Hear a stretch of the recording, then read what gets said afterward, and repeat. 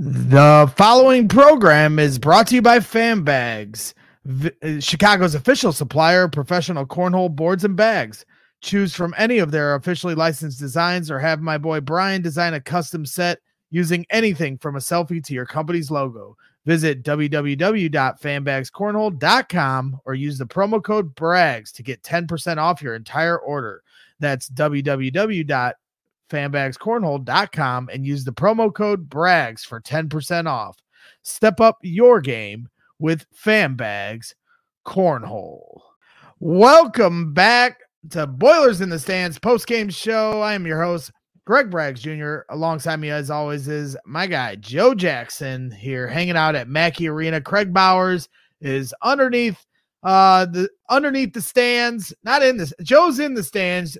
Yep. Craig's under the stands, talking with Matt Painter, some of the players. Juwan Howard's probably going to speak to the media as well. So we'll get some updates as far as some of the quotes coming from the press conferences, and we'll just do our breakdown of the game, give you the instant reaction as we always do here. So please hit that like button while you're hanging out. Subscribe to the channel here on YouTube if you haven't already. We appreciate you guys dropping in because the Purdue Boilermakers were absolutely dominant tonight. It was one of the weirdest, most dominant games I've ever seen too, Joe. I mean, you could argue it was the sloppiest dominant game. At one point, guys are falling all over the place. There was a lot of missed free throws. There was Edey, missing a lot of shots, like there were so many things you could point to that would have said that it would have been a closer game. But by halftime, this thing was over, and it speaks to Purdue's firepower that they have all the way across the board.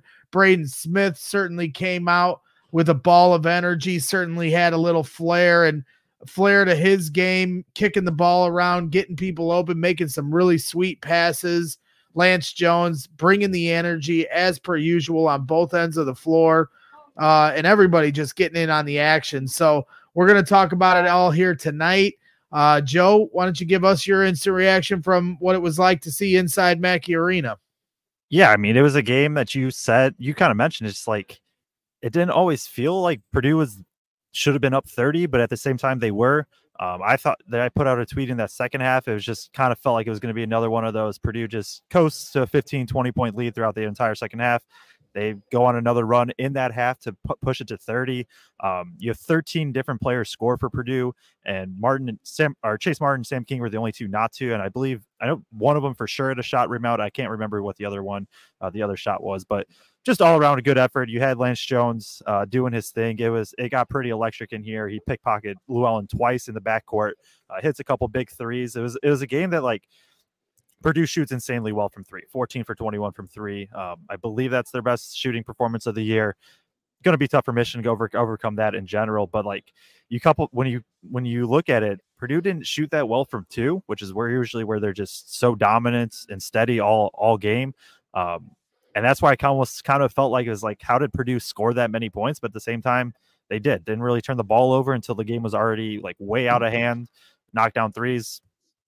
It's just kind of, this was just who Purdue is, I think, tonight. Michigan obviously in a bad spot where they are, right at the bottom of the Big Ten. And when those two things match up, games like this are going to happen. Yeah, I think the only thing missing from this game was a Zach Edey three. I was kind of waiting for it with like 8 or 9 minutes to go. I was like, maybe tonight is the night he pulls up for one. And, you're not going to have too many games like this when you're playing in the Big Ten. And, I thought maybe he'd run himself into one on a high ball screen, but, he stayed where he gets his bread and butter down low. And man, did he lay the hammer down like a Thor thunder hammer as he corralled a rebound, turned around and slammed it home. That was one of his more prodigious dunks I think I've ever seen him throw down at Mackey Arena. So, and to your point about Michigan being in a bad place, boy, are they ever, man. I mean, I think we've seen some of these teams in early November put up a better fight than what we saw from Michigan here today. And honestly, there's going to be some Purdue fans that push back at me on this and get mad at me when I say this, but it was actually pretty pathetic. And it was sad to see. Like, it's funny because when I go to a game at Northwestern, or I've been to a lot of these court stormings that are on the road, and it sucks. Like, you're there and the other team's just giving it to you. The other fans are giving it to you, and you're just frustrated because nothing's going your way, and you're trying to grind your way out to win, and you lose, on a game-winning shot from half court by Ron Harper Jr. or whatever, and it just kills you, and it sits with you for so long. But then when you watch Purdue just beat the ever-loving crap out of Michigan to the point where they're just pathetic, like it was their, and like I even I tweeted at Greg Waddell from Sleepers Media. I was like, I'm not even trolling here. This is sad to see. Like, maybe there's just something that's a part of me, as much as I hate the beatdowns, or as much as I hate the game-winning buzzer beaters. Like, that's what Big Ten basketball is all about. And when you have a basketball institution like Michigan that just looks this bad, like, I don't mind beating Michigan twice, but like, if they're not even going to be a good team in the conference, that's not good for the Big Ten. So it's like, now all of a sudden I've like got a soft heart. So I know I guarantee most Purdue fans are going to hate that I led with this on the show, but it's the truth. Like, I don't know. I guess I want the better competition. I didn't realize it until tonight, because the Nebraska game, I was so pissed off after the game, it wasn't even funny. But now that I'm looking at it, with Nebraska, if they were terrible, I mean, that's just, you're used to that. They're Nebraska. But with Michigan looking like Nebraska of like what we're used to, that it just felt awkward. Yeah, and they don't have Doug McDaniel either this game. He's suspended for 6 road games, so he will be there for the next game, and that'll at least give them a purpose on offense. I don't know what they were trying to do a lot of the time. It just kind of was they're just trying to figure it out on the fly, and sometimes they hit some shots. Sometimes every once in a while they had some really good stuff, but for the most part, the best way for me to put it is they just had no purpose. Like, they were just out there playing some basketball.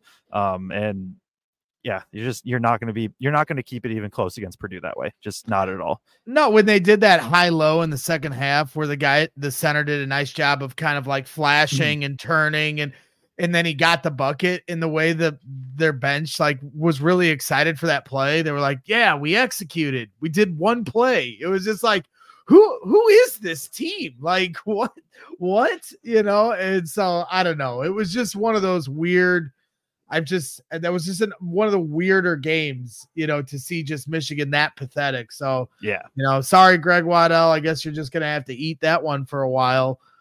So yeah, hey, I'm not saying don't enjoy the win or anything like that. I was just, speaking to the awkwardness of it. And yeah, I do enjoy beating good teams too. This team is not, but you don't want to play with your food either. If this had been a close game tonight, with how bad Michigan is, I wouldn't be happy with that. So by no means am I wishing this was a closer game. They should beat the crap out of Michigan. They're not a good team this year. But it is just weird to see this program as bad as it is right now. Yeah, I was just going to throw in our guy, Craig. Before the game started, he's like, I know that like Purdue's just the better team, and you do want Purdue to win by 30, but at the same time, I wouldn't mind a little excitement. That didn't happen. Real quick, bring up this comment. JB said, "Who is Greg Waddell?" Brian said, "I thought that was Matt." Greg Waddell is of Sleepers Media, one of the 2 guys on Sleepers Media. One of friend of the show, friend of ours. Just he does good work, so definitely go check him out.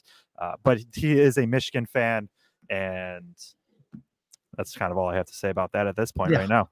Yeah, so, Michigan fan and a Purdue troll on Twitter. Yes, and Craig keeps him honest every single day. So, and now Carter Elliott has his co-host Carter Elliott. He said, because they've been very against Lance Jones for most of the year. At the beginning of the year, Carter was like, "If Lance Jones ever scores 20 points, I will buy a Lance Jones jersey." And he might be getting a Lance Jones jersey.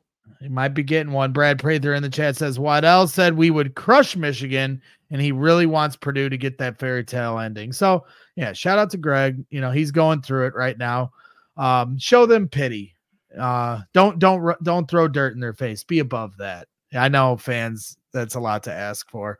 And I don't always adhere to those morals as well. If anybody follows me on Bears Twitter, I can get pretty spicy on the timeline. So, Yep. sometimes I'm not practicing what I preach. So that's where we're at. The other part that we didn't lead with that I really wanted to talk about is Trey Kaufman-Renn, David Jenkins, really just taking the words out of my mouth here in the chat. As soon as I was about to bring it up, Trey Kaufman-Renn was Rodman-like active going after the boards. David Jenkins in the chat. 100% agree. There was a tenacity and an intensity with the way he was attacking the boards, attacking the loose balls. The left-handed hook at one point where he's trying to get position. He says, screw it, I'm just going to go up with my left hand, and it goes in. I had to rewind it to make sure he did it with his left hand, because I was going to text you guys like, did I just see that? But I had to rewind it to make sure that I wasn't like going cross-eyed.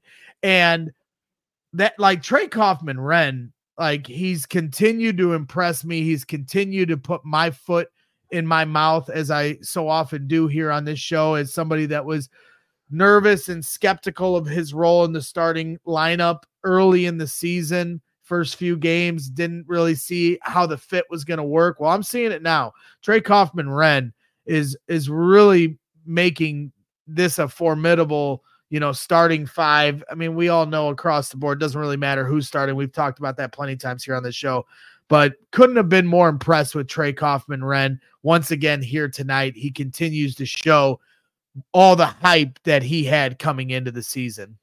Yeah, I think it's just showing the value of patience and what Painter believes in. And there's I think TKR probably got a little bit overhyped for coming into the season, and I think that hurt him compared to what fans were expecting, like a 15-point per game, 8 rebound a game guy, like a legit star. And he isn't quite that. But at the same time, I think we're starting to see, like, there is a reason Painter started TKR at the 4 coming into the summer. And we're starting to see that he's starting to become much, much more comfortable. I don't think he got credited for an assist today, but he's just becoming so much more comfortable with the high-low passing, getting the ball to Edey. That's a huge thing. Gillis is great at it. You catch it at the elbow or top of the key, fire it down to Edey. And now, since you're the other big, their other big is now out of the lane. Just get Edey good looks. Like, he's just becoming so much more comfortable on that end. And then defensively, I think this is a good matchup for him.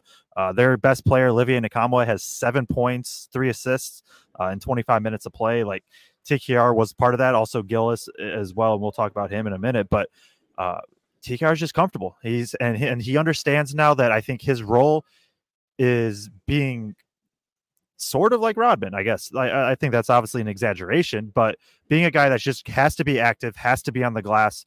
He had 3 blocks. I think he was really good rotating more from the weak side, just kind of helping protect the rim. If he can kind of do that, especially when it's TKR and first on the floor together and not Edey, that's going to be big. Like, I think he just made a lot of the hustle plays that he needs to be on the floor, and when that's happening, now he can get going offensively. The lefty hook, obviously, there's no words that really need to be said. That was just pretty, and that's, I don't know how much he'll have to go to that this year, but next year when we do look ahead, that's going to be something he's going to have. Teams are going to focus in on him more in the post, and they know that he wants to get to his right hand. He's going to have stuff like that lefty hook, but just good to see. I think Painter has 2 legit options at the 4 in TKR and Gillis. Some games it's going to be TKR. Some games it's going to be Gillis. Good options to have. No question about it. Gillis is really starting to settle in. When he goes up for a shot, you feel good about it going down. So, yep. Last year, 50% from 3. Exactly. So that's why it feels that way. Like, you're the numbers guy. So you're looking at it when it goes up, and the number in your head. And for me, it's the vibe. It's the, yep. That's how I watch the game. And I'm feeling more and more confident when he's out on the floor. I'm hoping Caleb First can find his way at some point, because it does feel like he's struggling today when he made that move and just completely whiffed on the shot. Like, it's just sometimes with Caleb, he's such a, he's just, I don't want to say erratic, but like, just the way he moves is so sporadic. Like, he's moving so fast, and he's got to get his feet under him, and play with a little more stature. I don't even know how to explain it, but it just feels like he's falling all over the place. And when he's fighting for rebounds and loose balls, like, that's you can have that and you can be a real menace to the opposing team. But when he's trying to score, it just feels like he can't get the ground underneath his feet. Yeah, it's interesting because like I think especially today, First did a lot of the little things. He really did. He just like He always does. Lack of a better word, he just has the yips. Like he really does. He just can't finish around the rim this season. And it doesn't seem like he has a ton of confidence in his game down there. I mean, he had 6 rebounds and 3 assists, according to Shan Cox. Like he does other stuff. He's pretty good defensively. He's just like, I don't know what it is offensively. He gets some good looks and he's athletic and 6'11" and long, and like it just doesn't make sense that he can't convert. I guess the hands need some work, and it's tough because like if he was just a little bit more consistent there, he would be a legit third option at that 4 spot or as a big, right? I think Painter probably has a hard time playing with him right now just because there's like just such a lack of his ability to finish at the rim. He's shown in the past he can do it.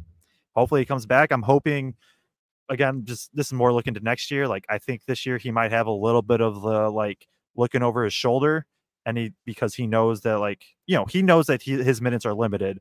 Making a mistake can get him pulled pretty instantly. Maybe that works into it a little bit. Obviously that's all just speculating on a player that we have no clue, but yeah, just it's just weird. I got no other words other than it's just weird to see.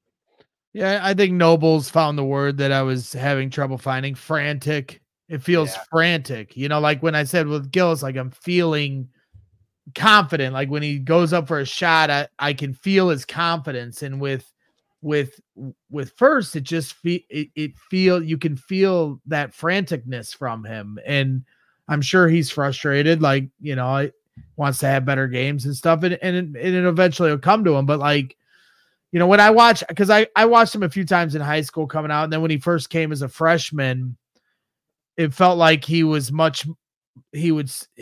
played at a more methodical pace in a place of strength, you know, and obviously when you're going up against, you know, high school guys that might not have the same level of competition, it's different, but you know, it's just like, I just feel like he needs to play to his size.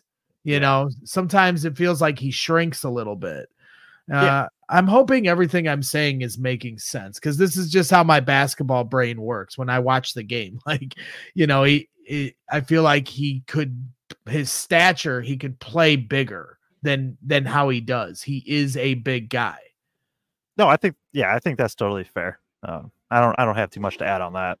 Yeah. Okay. Well, we'll continue to move it around the horn here. Again, I mean, Purdue just completely dominant here today. They won 99-67. They don't get the 100 burger. They don't get the free chicken sandwiches. That whole thing's certainly taken on a life of its own. I mean, they're talking about it on the Peacock broadcast. They've got like a breakdown of how many times they've gotten it and what's on the line. And Mackey Arena, certainly, I mean, you talk about the fans in the stands like we do here on the show. That was the loudest moment here tonight. Yeah, it's fun. That's all it is. It's just fun. It gets loud. Lance Jones, when he ripped the guy, that got really loud too. But yeah, I got nothing else really there. Yeah. And you know, Icy Mike's giving it to me in the chat about focusing on First deficiencies. We don't have to continue. I'm not focusing on them. I want all the players on the team to play great. Yes, we understand the team has all of it covered. It's not like we need First to be a 20 points per game scorer. You know, I'm not asking for that. I'm just looking at each player individually, and I'm sure Caleb wants to play better offensively than he has. I'm not saying what he's doing on the team isn't valuable. He, like I said, he's a great role player who is scrappy, gets after boards, gets after loose balls, and he had some assists here tonight. But offensively, he's, you know, hasn't, you know, had some great games, especially here since we've started Big Ten play. I'm sure he'd like to as well. So I'm not asking for him to score 20 points or anything like that. I just, you know, looking at the game and hoping better for him, because I know that's what he would want, Mike. So, you know, you guys just calm down in the chat. We're going to throw plenty of rose petals at the team, and we'll get into the stats of the game here as we always do. Purdue shoots a red hot 52% from the field on 34 of 66 shooting. Michigan, ice cold, 34% from the field on 23 of 68 shooting. 67% from the three-point arc. I mean, that's just insane. 14 of 21 from the three-point stripe for Purdue. 9 of 29 for Michigan at a 31% clip from the three-point arc. Purdue, surprisingly, 65% from the free throw line, 17 of 26 from the line. Michigan goes 80% from the line at 12 of 15. So Purdue outshoots them, but at a lower percentage. 7 turnovers apiece for both teams, 10 points off of those turnovers for Purdue, 7 for Michigan, 46 total rebounds, 32 defensively, 14 offensively for Purdue, 37 rebounds for Michigan, 23 defensively, 14 for the Wolverines. 34 bench points for Purdue, 21 for Michigan, 10 fast break points, only 2 for Michigan, 4 blocks for Purdue, 2 for Michigan, 5 steals for Purdue, 2 for Michigan, 24 assists for Purdue, and 16 for Michigan. Purdue led for 38 minutes and 37 seconds, of this game. So, a completely dominant effort here tonight. 24 assists on 7 turnovers. We talked a little bit about it here at the start, but obviously that's something that stands out to me. What stands out to you, Joe? 3-point shooting, because 14 to 21 is just absurd 3-point shooting. 1, 2, 3, 4, 5, 7 different players hit a 3, which is crazy. Turnovers is the other thing. 7 turnovers, none in the first half. And honestly, I'm not worried about the second half turnovers one bit. I believe 2 of them came in transition of just it's those plays where you're up 35 and Mackey could go actually blow the roof off. So you're trying to throw a lob or make a play, 2 of them there, and then 3 or 4 in garbage time, whatever. That's a big thing though. Purdue did not have a turnover in the first half. That's just when they take care. We say all along, when they take care of the ball, good things are going to happen. It happened. That's how, I'm going to look at the first half specifically for right now, because that was the more interesting part. That's how you put up 49 points while shooting less than 50%. You shoot insane from 3 and you don't turn the ball over. It balances out. Just really, really good stuff from there. Those are probably the 2 things that stand out for me overall. Also, Purdue averaged 1.46 points per possession. I will double check that really quick, but that has to be one of the most efficient games all season, and it comes against a Big Ten team. Yeah, that was their most efficient offensive game of the entire season, and that's a game in which Edey struggled to shoot from the floor, and you played the backups for the final 7-8 minutes. Just really, really good stuff from Purdue in general overall. I don't have too much else on the stats in particular. I guess we can, if you don't have anything on stats, I'll just jump into Jones, because I think that's where we have to start, right? Is Lance Jones. 24, 100%. Yeah, 24 points, 1 assist, 5 of 9 from 3, had 2 steals, I believe. Yep. 3 steals, 2 of them just where he pickpocketed in the backcourt, got Purdue or got Mackey on its feet. These are the type of games that, when I talk about the Lance Jones experience, it is not always negative. This is also a part of the Lance Jones experience of, you're going to get games where he's just he just goes absurd. He has all the confidence. He took his time shooting. He really didn't care if there was defenders there at all. This is the type of game that Lance Jones can just absolutely have it in any game. It's fun that it comes against Michigan, and I just don't know what to say. We mentioned it all year long, but he just brings such a different energy to this team, to the starting lineup. Defensively, he has these games offensively. He can be aggressive getting to the rim, although he wasn't crazy efficient from 2 today. Just really, really good stuff from Lance. Also, the other thing with his defense is I wanted to call out, and Braden Smith, I thought, did a good job too. That first 12 minutes, especially of the first half, Lance and Braden were locking up. Lance especially, he was, I know that they don't have Doug McDaniel and they're all I understand all that, but it was still just, their guards couldn't move. Their guards couldn't do a single thing against Lance Jones. And it was just really good to see him have this type of game in Mackey, a place that he loves. He was Lance was destined to be a Boilermaker. He just has that vibe. No, it's no question. I just saw Dance Jones. I like that. Tarek Kamel. I don't know if that's been said before, or if Tariq just came up with that, but that's good. That's really good. That is. So, Dance Jones. State your claim in the chat if you made that up or if you found it, and you better be honest with me, because we might be using that on Boilers in the Stands on our Twitter account, and we'll credit you for sure. Because that's good. I mean, he keeps doing the dance, I guess it's from an Instagram post somebody's saying, and then but now Tariq is saying he came up with it. We'll just stay tuned for those updates. All right, we'll find out here in a little bit. Regardless, great nickname, because he does the dance coming out of halftime every time. What do they call it? The sandstorm? Yeah. Is that what they call it? I mean, you're the kid here. I'm the old man. You're the one that is recently removed from the paint crew. So you got to help me out in this whole thing. No, you got it. All right. So he is 100% saying he came up with it. Patty Ice is saying, I believe you, Tariq. So we are rolling with this. Dance Jones from our Boilers in the Stands chat. We will credit you. Tariq Kamel coming up with a fantastic nickname for a guy that really brings a lot of energy and has quickly become a fan favorite here in Purdue. And I put on our Twitter timeline, make sure you follow us at Boilers in Stands.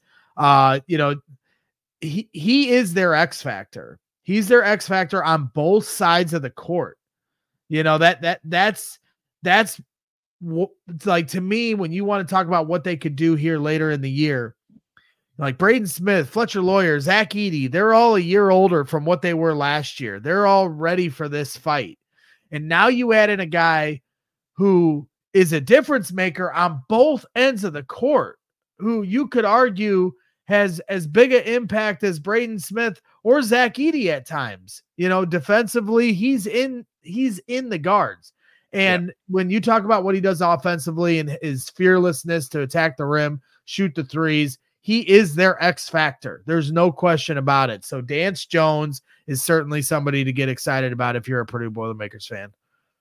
He's everything this team needs. All the energy, all the swagger, just the ability. Like, if there comes a game later in the season where it's like Purdue looks shaky, it's who wants to shoot, who wants to get the ball, whether it goes in or not, I'm confident Lance Jones will let that thing fly. And Purdue kind of needs it. He's elite. He's been really, really good defensively. Like, I don't know if he'll end up making an all defense team or not, just because there's a lot of good bigs, especially in the Big Ten, but he has a legitimate case to make the all defense team in the Big Ten. Yeah. It's exciting. So let's move it around the horn here and continue to spotlight some of these players that had a big night. I don't know which way you want to go with this, but I mean, I guess we can go to Braden. 11 points on 4 of 4 shooting, 1 free throw, 1 of 1 from the free throw stripe, 1 of 1 from 3. 1 of 1 from 3. 2 of 2 from free throw. Oh, yeah, because I'm blind. 7 assists, 7 rebounds, 10 assists. I am butchering this. You need to do this next time because I clearly am having issues reading. It's late. Come on. 10 assists, 7 rebounds, only 2 turnovers, in 26 minutes of action. So doesn't get the triple double, but certainly had a big night here tonight. And like we were saying from the top, really came out the gates with a ton of energy and had a lot of flair to his game. Just, I think you could tell they had a good game plan because you could see the confidence in how they were executing early on, almost like they knew that they were going to manhandle this team. Yeah, and Braden was just in total control the entire game. No turnovers in the first half, and he had, what was his first half stats? 9 points, 3 rebounds, 6 assists, 0 turnovers at half. Like, literally any pass he wanted to make, he made. Cross court skip to the corner, boom, on the money. In the fast break, dump off, yes. In the fast break, dump off Lance Jones 3, sure. Edey in the post, high low. Like, you could just go on and on. He, like, every single every single type of pass, every single type of play you want to see from Braden, he had.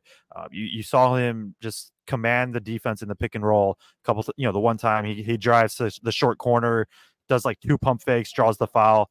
I think it was good to see him hit his 3. It was good to see him go 3 of 3 overall, or 4 of 4 overall, 1 of 1 from 3. Like, I do think he was a little hesitant to shoot as he's been in the shooting slump. That is something I will be watching going forward. But at the same time, I think he also knew he could just make good plays whenever he wanted. And so he didn't quite have to force the threes, force the perimeter shots. Man, it's so fun watching Braden Smith play. Like, his ability to see the floor at all times and I watch him in transition. Like, when Purdue kind of has a transition play and he's at the opposing free throw line, there's a lot of times you can just be like, yeah, Braden Smith's going to go to this guy. Like, he knows 75 feet away from the rim where he needs to go with the ball. It's unreal to watch. Yeah, no, it's exciting knowing the evolution. You getting in trouble here, Joe? Okay, not getting in trouble. Or are you getting in trouble? All right, he's good. He's good. So yeah, I think with this team, we've talked about plenty of times how complete they look and mature from last year. You know, when you talk about Braden Smith and Fletcher Lawyer, you know, in their sophomore year, you can see they've been through this. And one of the questions we had early on when they came out the gates hot, just like they did last year, was like, well, they hit a wall at some point last year. Well, we're halfway through now the meat and potatoes of the Big Ten schedule, and they've had a couple tough road games, you know, where they, you know, took care of business, and in IU and Iowa, and you know, Iowa made it a little close there at the end, but really they were in control of that game pretty much all the way through. And now they come home and just completely demolish a team that, you know, they should, you know, they didn't play with their food here tonight. And that shows a level of maturity. Like they were saying at halftime on the Peacock halftime show with Jordan Cornette, you know, like the fact that they were up by 20 and they had really played pretty sloppy. They had missed free throws. Zach Edey had only had 6 points. Like, they weren't really playing that great, but they just had so much firepower. Lance Jones, Mason Gillis, you know, the end of half 3 by Fletcher Lawyer. That was one of the nicest moves I've seen him put on a guy one-on-one, and he buried it right in his face. So, you know, everybody was getting in on the action, and it just goes to show you their margin of error is much bigger than it was last year. Yes, I realized I was on mute, but I was agreeing with what you were saying for a lot. This team can beat you in multiple ways. I think that starts with Braden. Even if he isn't scoring, he can still do other stuff. And I don't know if Craig's by you, but if he wants to hop on, he's more than welcome, obviously. Yeah. He's logging on. Okay, cool. Yeah. Yeah. Tell him I said no, that he can't hop on. I think he would appreciate that. No, we have to get Craig on. We've got to hear what he said from the presser, and somebody's got to help carry the weight here, because I know Joe's back's got to be killing him from carrying me here for the first 35 minutes of this show. So make sure you hit the like button for Joe while he goes to get back surgery tomorrow. And, you know, make sure you subscribe to the YouTube channel. You know, we're doing our best here to try to keep you guys entertained. And 2K subs, so we appreciate that. Yeah, 2,000 subs here since the last time you guys heard from us. So we appreciate all of your support as we continue to grow this thing and build this community out. So Craig Bowers will be joining us here shortly. But before he does, you know, as far as minute rotations in a game like this may not be as, you know, something that you're going to key in on, you know, in a closer, you know, matchup, but anything that stood out to you in particular? Yeah, I think the second half is kind of a wash. I don't think there's anything to take away from that. Morton was the first sub. Sometimes, you know, it's been kind of oscillating between Morton and Heidi. I think the only other thing to note is Braden Smith gets those last 2 minutes of rest at the end of the first half. That was a big thing after the last game was, you know, how does Braden get more rest? Even the first 3 minutes, that 3-minute rest there, like that 2-minute rest at the end might've came just because Purdue was up so much anyways. But, you know, we mentioned like, hey, Braden might need more minutes. I've been like, hey, Braden's so important to the offense. I understand that Painter might not always want to, but at the same time, you know, Matt Painter's a pretty smart guy, I would say. I think he also understands that like Braden just can't be rolled out for 39 minutes every single game if they want the legs to stay. Nothing else too much really for me here. Pretty standard game, I would say, for the most part. Purdue goes up big. Last 10 minutes is pretty much just a wash at that point then. But we are joined by our guy Craig Bowers from the pressers. Craig, what anything interesting stand out to you from the pressers from Jawan or any of the Purdue players? Well, who were the players for Purdue? Did Jawan Howard start crying? Jawan Howard was not at the press conference. He apparently stepped outside the locker room and did a press conference with Michigan reporters, but did not actually come into the press conference room. And that's happened every once in a while. I wouldn't say it's like completely unheard of. So it certainly happened before when I've been down there. But no, he did not join us. In terms of players, it was Lance Jones, Zach Edey, and Braden Smith. And then obviously we heard from Coach Pater too. One of the big things, obviously turnovers was a highlight of this game. The fact that it was 11:59 into the game before we had our first turnover.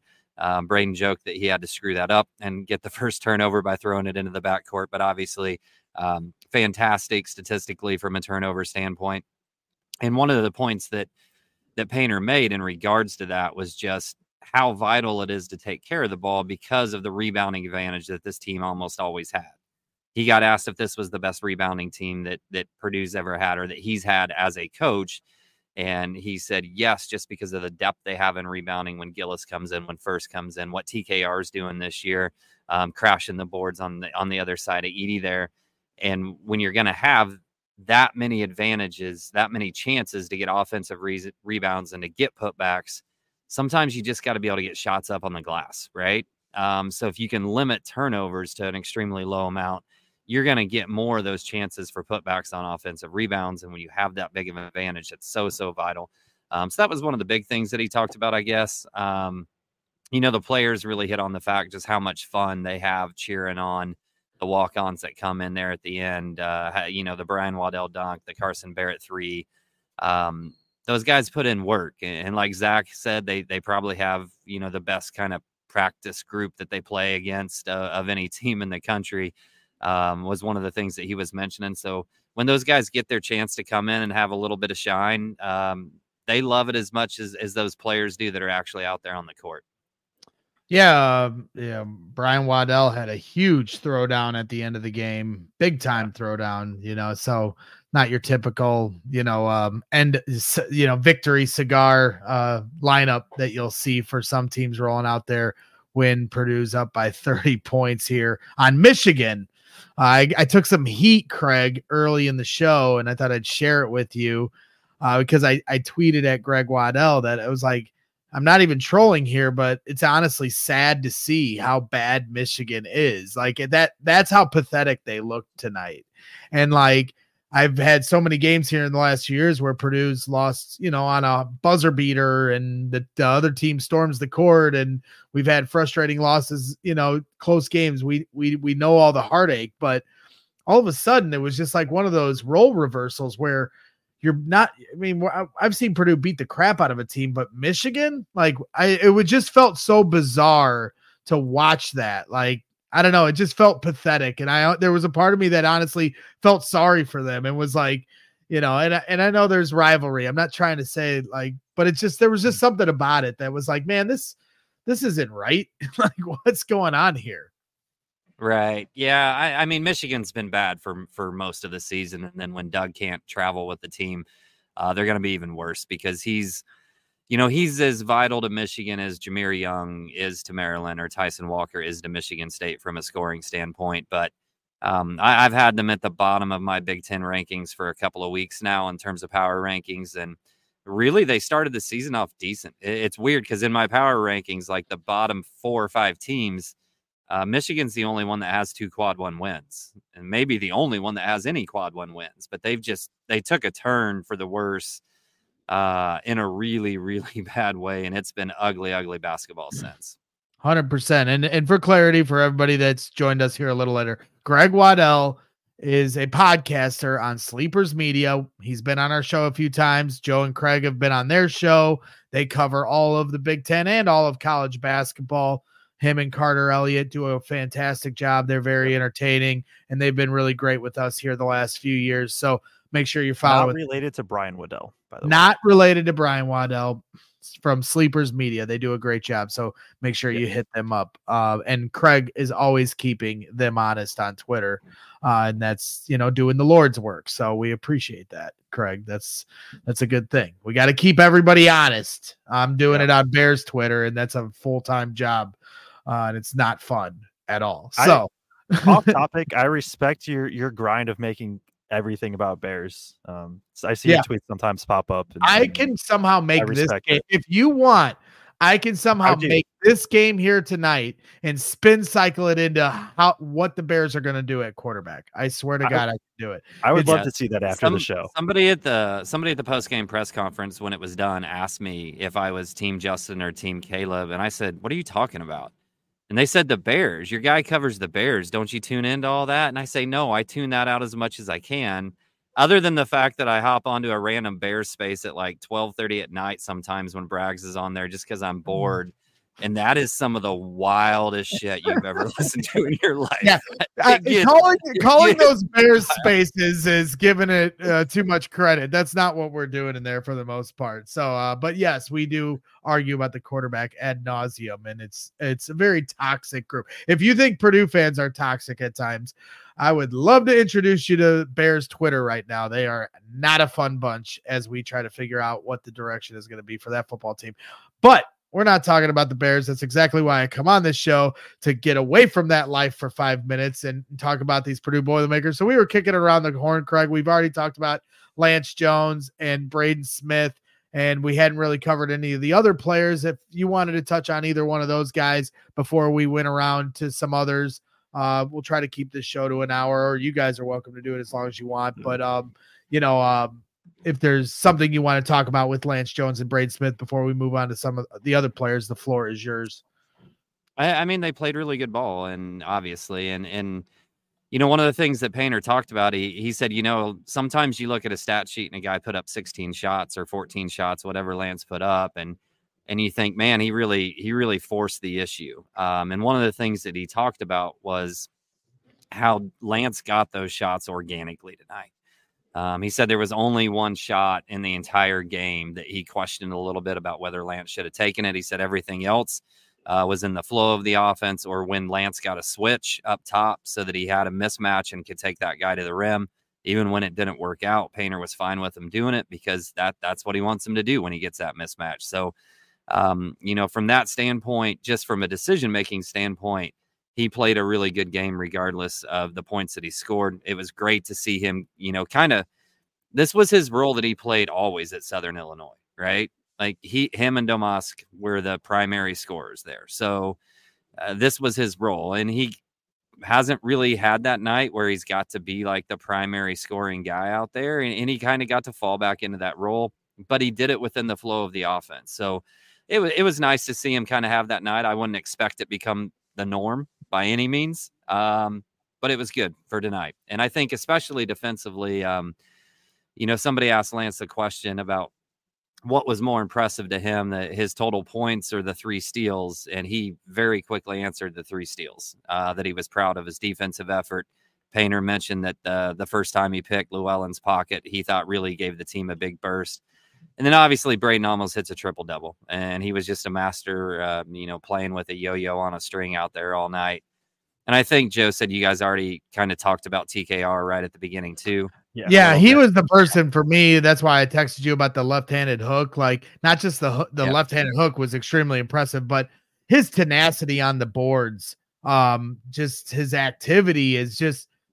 He's always kind of been like, it just seems like even more aggressive than I've ever seen him tonight than I've seen him before. It seems like every game he's getting more and more intense with his play.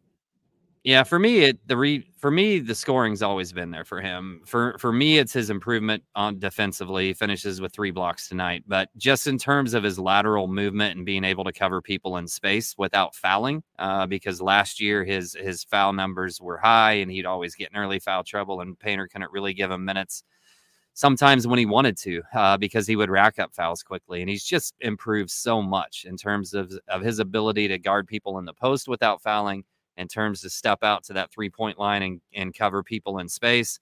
And then coming over on weak side help. And, he comes over.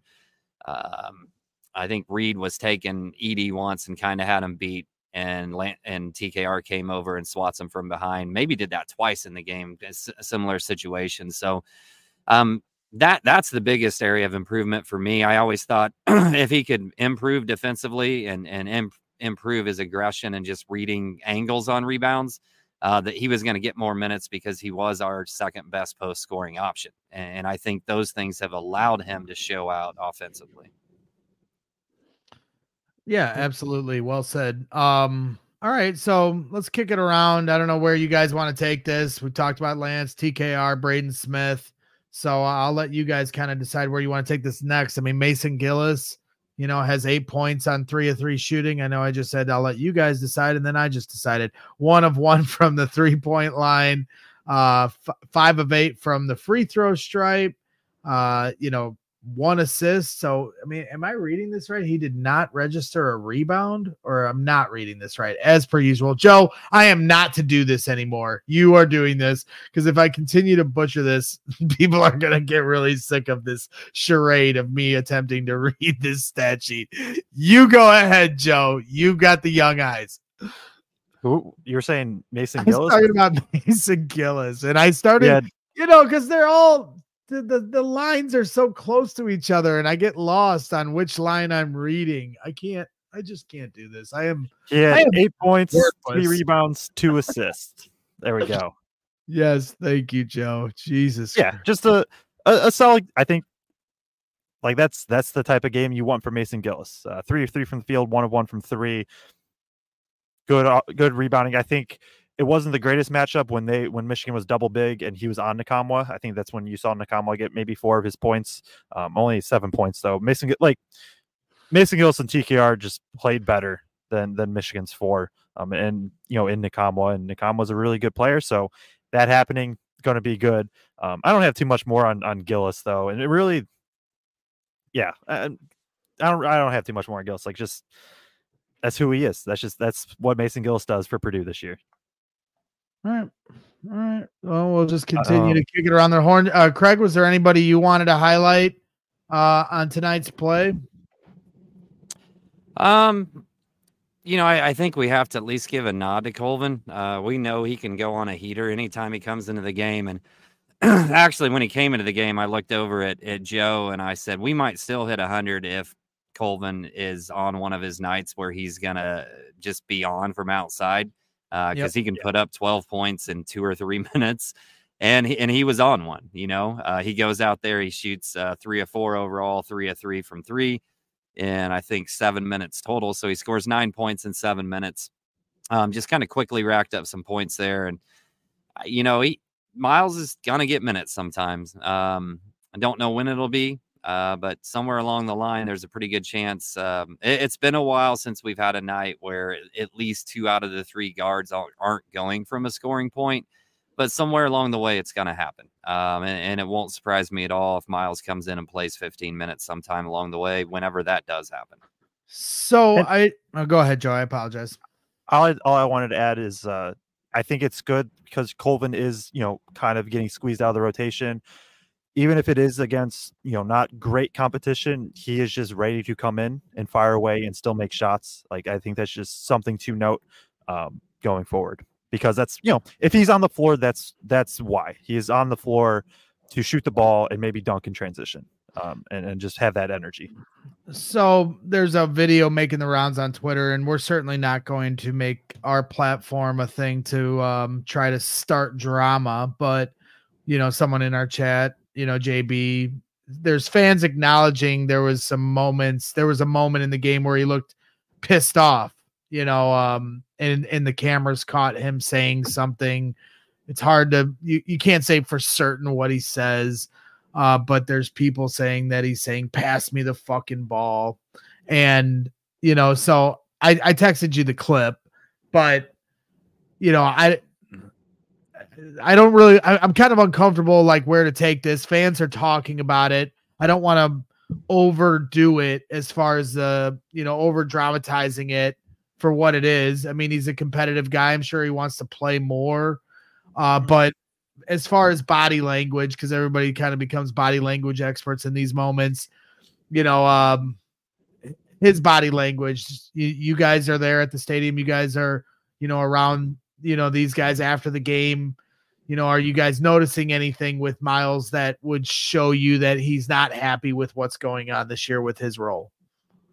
I mean, my biggest take is I mean, you want that guy to be mad, that you want him to want minutes. Like, yeah, nobody's sitting over there not wanting minutes.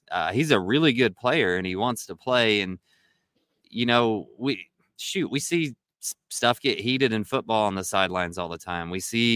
Look at Tom Izzo and his players. Stuff gets heated sometimes. People are going to say stuff, and he's not saying stuff to anybody else. I mean, he said something to Lance there, but he was wide open, and Lance drove it to the rim, and he was on a heater, and he wanted the ball. Big deal. Go away. Right. And Painter said how many times he went to the bench. He gave everybody a high five. He was cheering for the walk-ons when they scored. Like, I get that he appeared visibly upset on the bench, and when he went to the bench and that he appeared upset when he wanted the ball. I also don't think it's a dam breaking type of moment. It's just a guy who wants to put up the ball and who wants some minutes, and he's going to keep working for it and won't be surprised at all if somewhere along the line before it's over this year that we're going to need him and he's going to get some of those minutes. Well, and to your point, Painter said that more than a few times in post-game pressers. I want guys to be pissed off if their role isn't what they want it to be.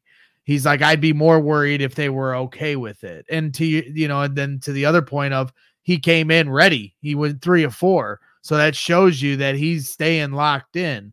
So, fans are going to try to look through things, and everybody's always looking ahead to how the roster is going to fill out next year. But we're worried about this year at the end of the day. And, he's staying, locked into what he wants to do, and he wants more for himself, just like every player on this team does. So that's kind of how I read it. But at the end of the day, that is something we're going to talk about. Fans are talking about it, and it's something that you saw visibly on the telecast and on the court if you were at the game. And so, we're going to talk about those things. We're also not going to gas it up for more than what it is here. That's, at the end of the day, we're covering this team. So we got to try to be fair to our evaluations, but we also can, be modest in our approach. Yeah, the only thing I want to add is there's a lot of comments saying that Colvin's going to transfer. Obviously, we have no clue, but like in my head, that doesn't make any sense. His, dad played here. His sister is currently here playing volleyball. Like, and if this was his junior year or sophomore year, sure. It's his freshman year. He's on the number 2 team in the country, number 2 AP poll, probably the best team in the country. Legit, tournament aspirations. A really good wing and guard group. Like, I think Colvin can also understand context and understand that, like, he thinks he should get more minutes, and that, like Craig said, that's a good thing. I think he can also understand that, like, hey, next year there's going to be more minutes up for grabs. I just don't see how he transfers.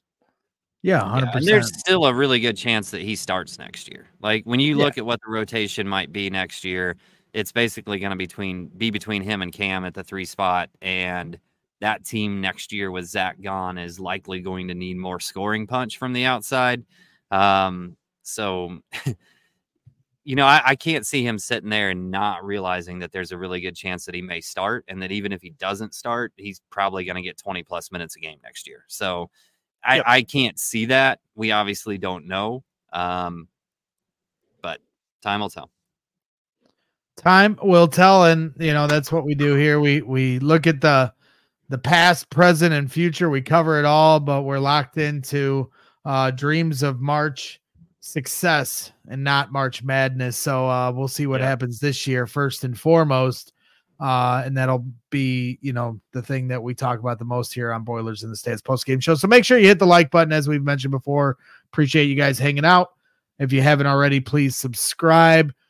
I don't know if there's anybody else in particular you guys want to highlight. We need to at least mention Zach Edey. I don't think we talked about him. No, we didn't. What are you guys doing?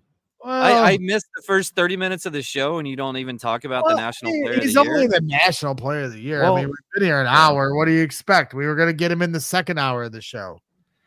16 points, 10 rebounds, and a block. JB goes, do we need to talk about Edey only getting 16? And then I think he later said that it's because Painter wore him down. Zach Edey just had 3 straight 30-point double-doubles. I think he's fine. I think Terrace Reed did it, honestly. Terrace Reed might have done the best job all season one-on-one against Edey. And Edey still had 16 points and 10 rebounds. He was doing a good job of pushing him out. Yeah, he did a really good job pushing him out, just making life tough. Edey still almost shoots 50%. He has a double-double in 26 minutes. He just missed he had a few tougher shots than usual. And if other people can really start replicating that, then I think it's more of a concern. But just one of those games that Edey has still. It's funny. I think it's funny that, and it is true, right? But 16 points, 10 rebounds, a block. Most players were like, man, that's such a good game. Zach Edey's like, and it wasn't, it was whatever. Just where he's at. That's insane. Well, and I think a lot of it too is just, what can you take advantage of from an offensive standpoint based upon what their defense is doing? And like you said, we talked about it. Reed did a heck of a job while he was in there, and as soon as Reed went out, then they started to feed Zach a little bit more. But Reed was doing a really nice job pushing him out, making those shots tough, making them be 6-7 footers instead of being 4-foot hook shots or whatever it usually is. And one of the things Painter talked about in the presser was the fact that hey, Braden's going to have some games where he scores 20 plus for us because that's what the defense is given. And he's going to have some games where he doesn't. And is that he wants this team taking the shots that the defense gives them. Right. So some of that tonight was Reed playing him well. Some of it was just what is Michigan giving Purdue and the fact that everybody else was hitting for Purdue. So why force the issue? Take the shots that are open, make sure you hit them. That's what they did. Yeah, and the thing that I continue to hit on, and I don't know if it's a revelation, but it does feel different. When it comes to Zach Edey's post play, I'm really enjoying the way Braden Smith is figuring out how to get him the ball. There's just so many times in losses or when they're, in a tight game that's the hardest part, and it's one of the more underappreciated strengths a player has on a Purdue team over the last 5-6 years that I've been covering this team is guys that can get the ball in cleanly to Travion Williams and Matt Harms and Zach Edey. It just goes so underappreciated.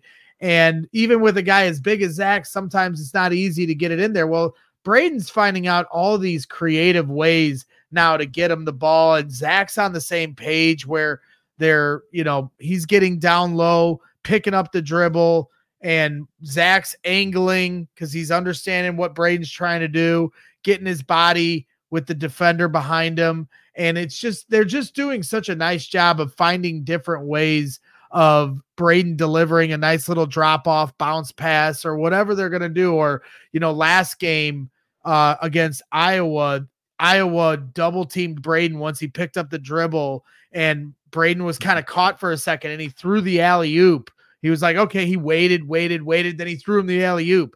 And it just that patience and understanding of what they're trying to do.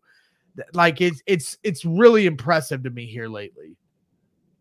It's versatile. They're versatile. They can beat you in many ways. Braden can do his thing, get the ball in Edey different way. And it's not just Braden too. Like I said, TKR is really comfortable getting the ball to Edey. Gillis is, Morin's great at it. Lawyers struggled a little bit as a late, but I mean, for a large part of the season, I would have said he was the best post-entry passer on the team. You can kind of just, for the most part, go up and down the roster and it's just different. It's just different this year. There's different ways to get Edey the ball. And then when he is 6 of 13 and he is struggling, or he started 0 for 3 or whatever, or 2 for 7, you have Lance Jones that can go and get you 24. You have Braden Smith, who can just create for anybody, and then you have shooters surrounding him, and Lawyer goes 2 for 3 from 3, and Colvin obviously hits 3, and there's just options. It's crazy. Yep. All right, so we're starting to wrap things up. I mean, you guys are past midnight there, so it's 11 o'clock here, Central Time Zone, the only time zone that's important on this earth. But you guys are in Eastern Time Zone, so it's past midnight.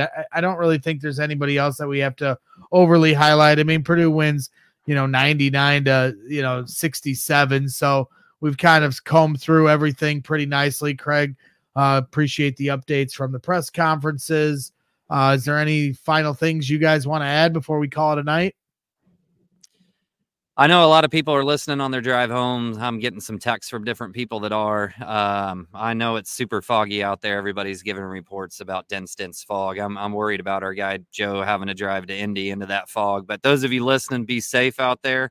I know you can only have us on video right now, but hopefully you're only listening and not watching, keeping an eye on the road for the distance that you can see right now. So be safe. My man Justin Inman driving all the way back to Bedford tonight out there. Be safe on your way home, buddy. There you go. That's definitely a good shout out. Yeah, that fog can be rough coming home. It's can't decide if it wants to be freezing cold, and now we're getting back into 40s and 50s. So that creates that fog, coming off this isn't a weather show. What am I doing here? The Midwestern goodbye is upon us. Joe, anything else before we cut it loose? If Purdue shoots 67% from 3, they're going to win a lot of games. Yeah, that's true. That's very true. A couple highlighted chats, Blake Widmer, let's I highlighted this on purpose because this was pregame. There's also some stuff during the game in the comment section. We can't the comment. I was posting this to show that the comments do stay. And that chat, if there's a place, obviously there's the Boiler Diehards, which is a great place to interact during the game with a bunch of Boilers. But our YouTube chat is open. It'll be a much smaller community. Share some thoughts during the game. Feel free to do it in the comment section. If people are, we can also we can hop in a little bit too and interact with you guys there. That's why I started that. It's a great thought. It's a great thought. A place for you guys to come in and hang out. And if you guys want to chat amongst each other while the game's going on, as you mentioned, you can also do that over at Boiler Diehards on Craig's Facebook group. A lot of great Boilers fans over there. But also, if you wanted to put a thought in a singular moment, sometimes when a game is going so fast, you might forget that singular moment that was important to you, and you could throw it in there, and it's kind of bookmarked for us to follow along later. So good eye there, Joe. Brad Prather said Braden perfect from the field tonight and a double-double. Slump officially over. Shan Cox, TKR, first Gillis combined for 15 rebounds, and that's what you're looking for from that 4 spot. Nobles, 408, add Lance to the list of 20-point games. Craig, sounds like somebody's got to buy a jersey, right? I sent him the link within 2 minutes after he cleared 20. He actually asked me for the link, said he would go ahead and take care of buying that himself. So he might also get a Lance dancing the Sandstorm Dance t-shirt from me in the mail as well, though, just for good fun. I like it. And we have revealed here in the chat here tonight, Tariq Kamel came up with the nickname Dance Jones for Lance Jones. We haven't heard that yet. So you heard it here first at Boilers in the Stands. Dance Jones, he will be forever known. Logan Dodson, Braden had a hand in almost every possession in the first 10 minutes. Not a ton of points, but serious presence all game. Shan Cox, all 5 starters have scored 24 plus points in a game this season. Jeremy Armstrong, Fletcher Lawyer is over 50% from 3 in Big Ten play. So certainly hasn't hit a wall yet, as his role is a little more condensed than it was last year. And now you're starting to get the best out of Fletcher Lawyer here since Big Ten play has resumed here in January. And finally, Tom Bauner, congrats on 2,000 subs. We talked about it earlier here in the show. 2,000 subscribers on YouTube. Nice little benchmark for us here at Boilers in the Stands. So we appreciate everybody hanging out. This all started, a few years, 4 or 5 years ago as Brags in the Stands. And We've done some different things and tried out some rebranding. So, Boilers fans can understand the home they're living in here. And we appreciate all you guys being a part of this family that we're building, this community that we're building. It means a lot to us, your support. So yeah, once again, hit that like button if you haven't already. That kind of stuff certainly helps us more than you realize. The more likes, the more subs, the more our algorithm gets sent to people who may not be aware of what we do yet. And we're just going to continue to grow and find those people. So appreciate you, Tom. Appreciate everybody in the chat hanging out. That wraps things up for tonight. So we'll see you here soon. We'll do our best to try to effort some interviews and some in-week shows that aren't just post-game shows. So just stay updated for those announcements as they come. So for that being said, for Craig Bowers and Joe Jackson, I'm Greg Braggs Jr. This is Boilers in the Stands, and always Boiler Up.